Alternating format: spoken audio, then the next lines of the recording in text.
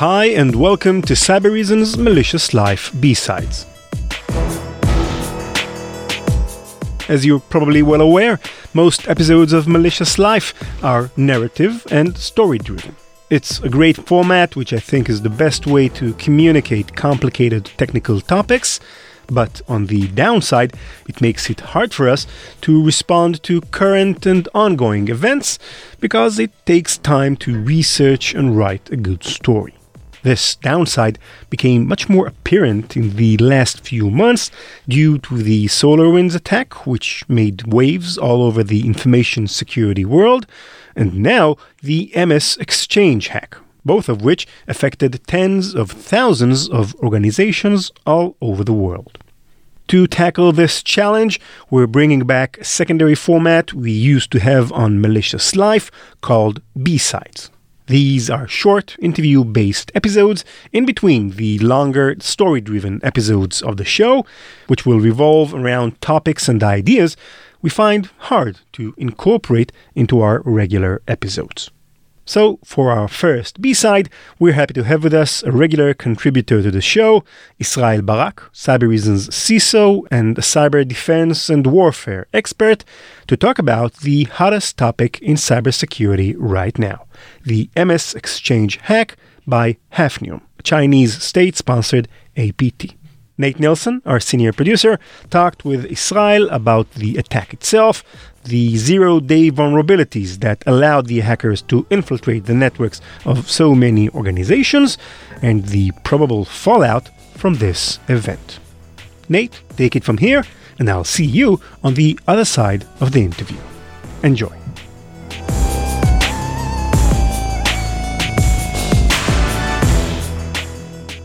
Israel, what is the story that we're going to be talking about today? So we're going to be talking about the Hafnium attack, where at least 30,000 organizations across the United States and hundreds of thousands of organizations across the world, including, I think, a significant number of small businesses, towns, cities, and local governments, have, over the past couple of months, been hacked by an unusually aggressive Chinese cyber espionage organization that's focused on stealing email from victim organizations. Now, the espionage group is exploiting four newly discovered flaws in Microsoft Exchange Server email software, and has deployed in hundreds of thousands of victim organizations worldwide tools that give the attackers basically total remote control over the affected systems. And while the United States was the most targeted country, we also see right after the United States a very high amount of victims in Germany, in the UK, in the Netherlands, and in Russia.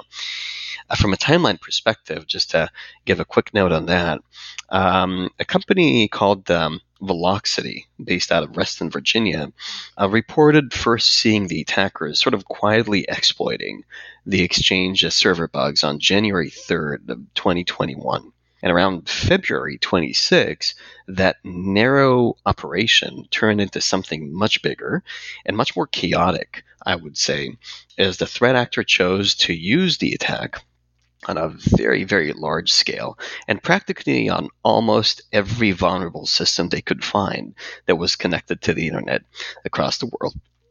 On March 2nd, almost 2 months later, and after hundreds of thousands of organizations were impacted, Microsoft released an emergency security update to basically plug these four security holes in Exchange Server versions 2013 through 2019 that hackers were actively using to exfiltrate or essentially steal email communications from these internet-facing systems that were running Exchange.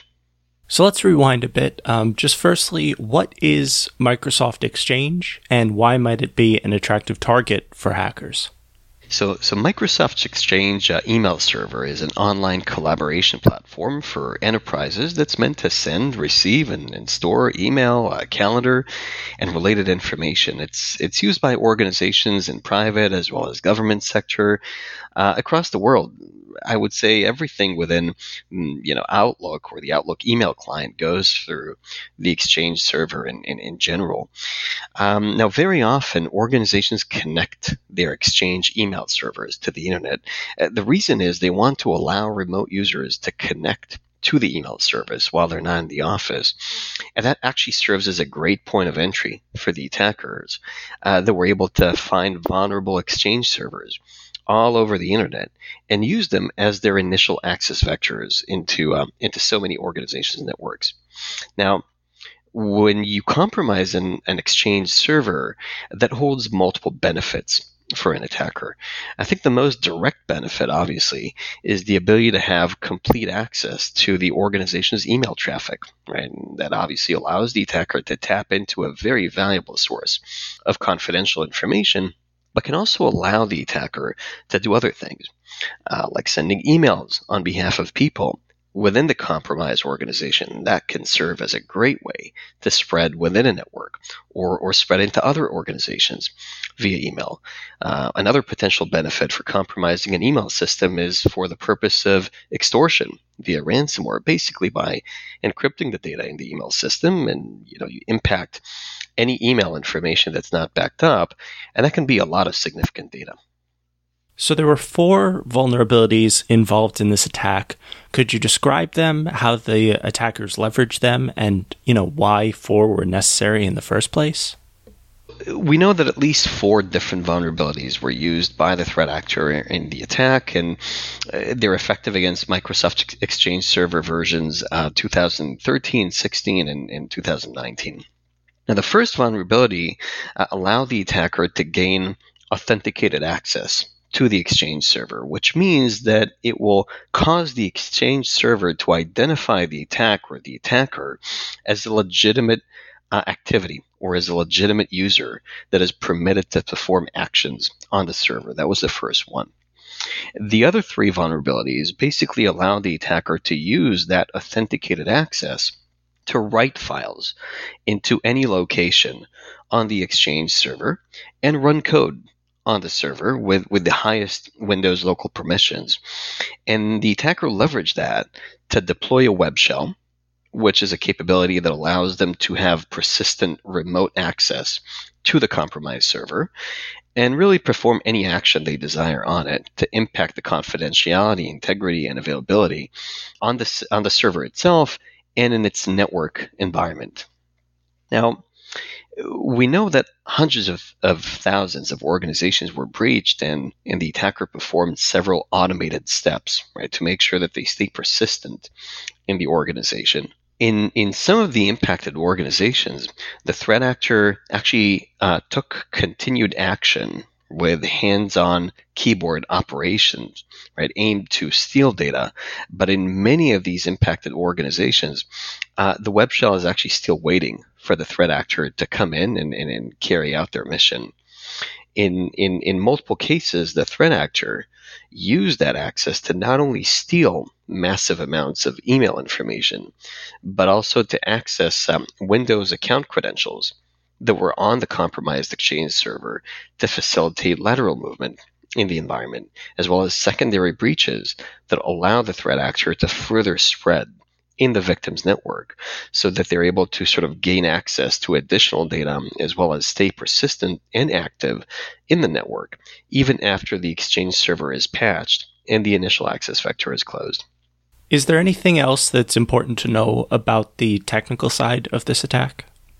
One thing that might be interesting about the technical aspects of the attack is the fact that it basically serves as a great starting point for other attackers, right? So the web shell or the tool basically that was deployed by Hafnium became something that other threat actors started using as well to facilitate their own attacks. And so I think that might be an interesting aspect of this particular situation.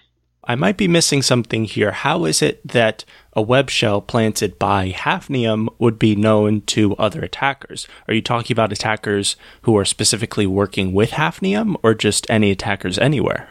the interesting thing in this incident is that in each and every one of those breached organizations, those compromised exchange servers, the intruders, left behind this sort of web shell, right? This sort of easy to use hacking tool that can be accessed over the internet from any browser. And that web shell gives the attackers administrative access to the victim's computer servers. Now, the web shell was built with minimal protection. So basically, even if you're not the original threat actor, if you knew that it was there on the server, you could actually use it to gain privileged access into that organization.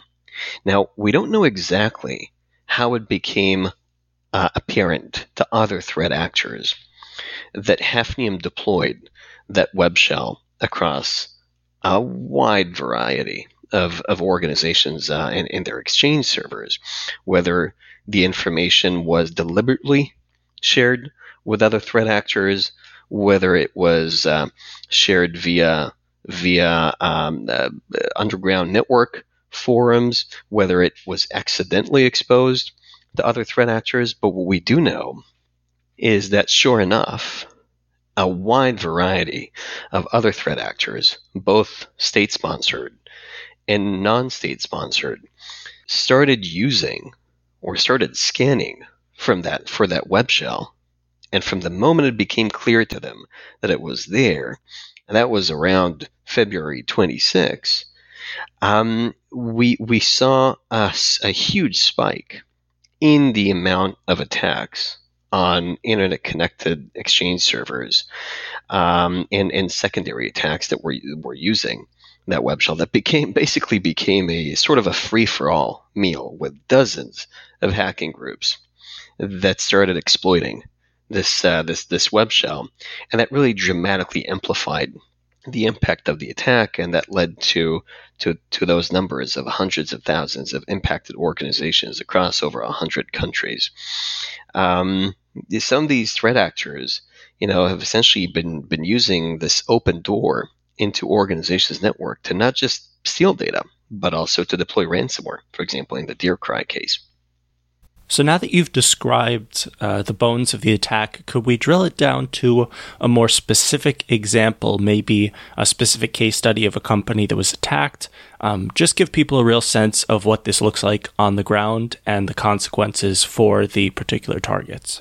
Yeah, so we can certainly take a look at the procedure that the Hafnium group used when they compromised those vulnerable exchange servers. So the first thing that they did, and we talked about this briefly, is dropping that web shell on the compromised exchange server, which allowed that threat actor to maintain persistent and maintain a long-term access to that server. Basically, whenever they desire, the threat actor can choose to come in, connect to the compromised server, and perform actions on it. Right? That's their backdoor. But after the threat actor drops that web shell at the beginning of the incident, they basically perform a number of automated steps, right? So they can start getting immediate value from the attack and not wait for the human attacker to come in.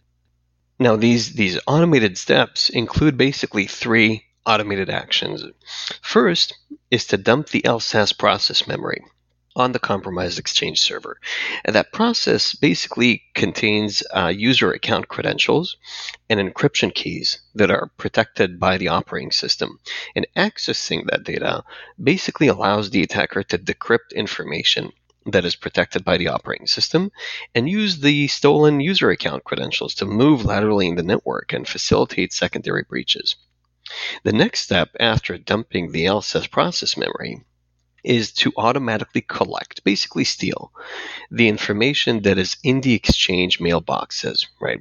The attacker basically exports all the data automatically that is in the organization's email and the exchange address book that contains information about the organization and its users. Right? And then as a third step, the threat actor basically automatically takes all that huge trove of data, the entire information that was in the exchange email server mailboxes, and just exfiltrates it out into the attacker's hands. At that point, the threat actor basically already collected a huge amount of email information from the organizations that were breached, and they can now operate in parallel tracks, right? On one track, they basically provide all that stolen information for analysis. And on a separate track, they leverage that initial access point in the web shell to continue with a deeper attack on specific victims that they see higher value in. So one of the things that's been kind of nagging at me this whole conversation is that there were 4 vulnerabilities. I mean, we talked about them, but that's just so much considering that they were all 0 days. You know, on this podcast, we've talked about a lot of hacks, and when we do, we try to emphasize that 0 days are very rare. They're difficult to find. You don't just stumble upon them. How is it possible that these attackers managed to find 4?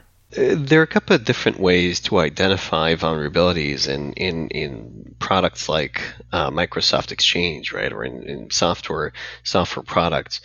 Option number one is to leverage access to the source code. So from the moment you have access to the source code, it becomes a lot easier to identify areas within the source code that expose the product to vulnerabilities, that don't sanitize input properly, right? They don't implement sufficient security procedures or validation procedures. They don't adhere to security best practices. So from the moment you have access to the source code, by no means I do not mean to link these particular vulnerabilities to reported breaches into Microsoft's network that resulted in theft of some of the source code. But access to the source code of a product can make the effort significantly easier for an attacker. Another option is to, in lieu of source code, is to reverse engineer the product. Basically put the product in a lab and try to understand how it works. Basically get as close as possible to a source code without actually having the source code. Once you have a good understanding or a good enough understanding of what the code would look like following a reverse engineering procedure, you can then go back and try to analyze and find those areas where security vulnerabilities exist, and then understand how to take advantage of these vulnerabilities. A third option, and there is certainly some additional ones, but a third popular option is to try to identify unexpected behaviors that a product exhibits when provided with specific and specially crafted input.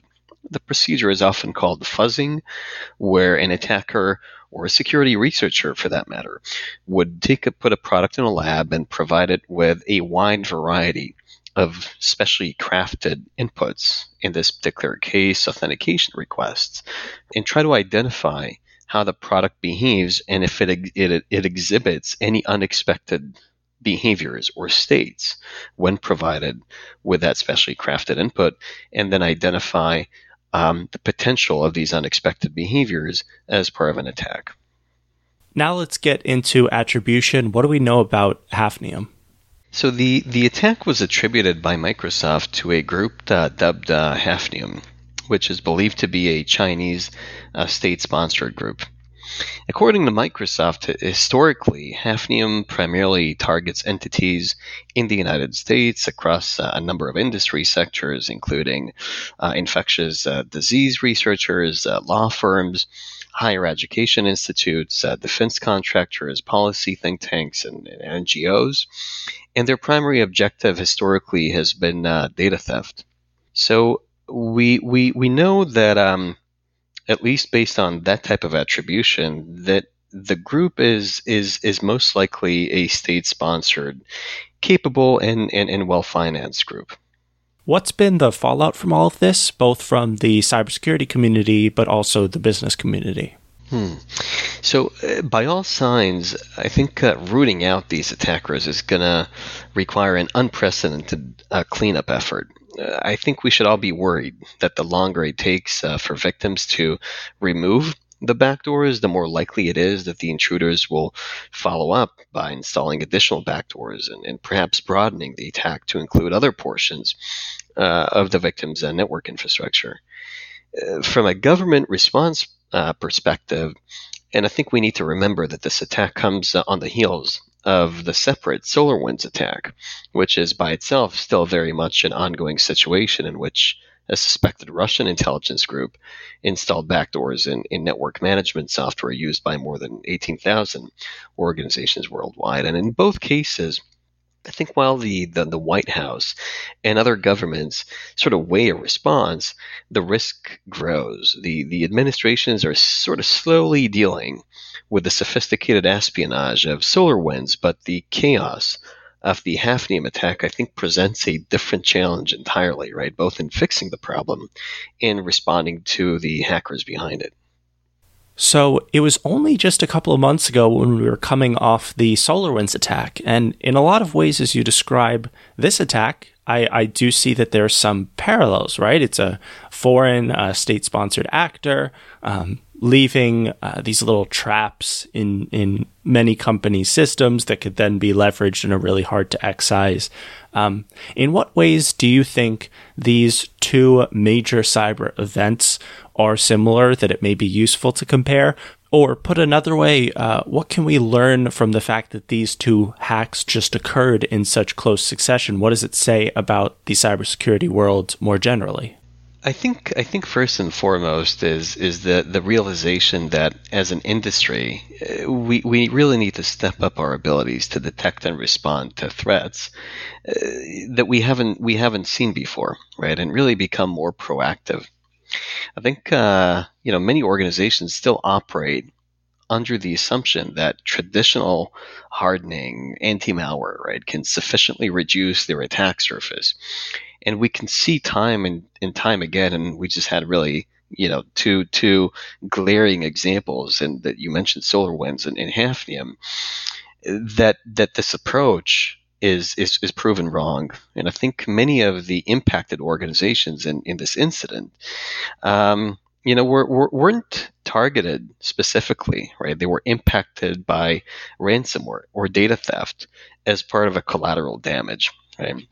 Now, I think this is also when you think about the context of Hafnium and SolarWinds. I think Hafnium is the second time in a very short period of time that we see that relying on threat intelligence alone isn't really helpful when it comes to more sophisticated attacks, right? Just like the SolarWinds or the Hafnium actor basically operated for months and impacted an unprecedented number of organizations across the globe with completely no indication from commercial threat intel sources.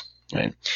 And I think the approach that we need to consider, and has been proving itself successful time and time again against these threats, is adopting strong behavior analytics, right, that can detect and automatically reduce the response time of abnormal system behaviors in an enterprise environment, whether it be EDR or NDR or XDR. I think we need to get better at adopting a proactive mindset and architecture and tool set at scale that can help mitigate the risk of these more advanced threats.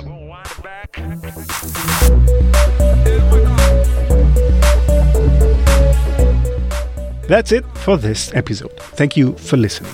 As usual, our website is malicious.life, where you'll find all of our past episodes, plus full transcripts. We're also on Twitter at maliciouslife and at ranlevi. That's at RANLEVI. And my email address is ran@ranlevi.com. Cybereason's Malicious Life is produced by PI Media. Nate Nelson is our senior producer. Sound design by Beno Habari. Thanks to Cybereason for underwriting the podcast. Learn more at cybereason.com. Bye-bye.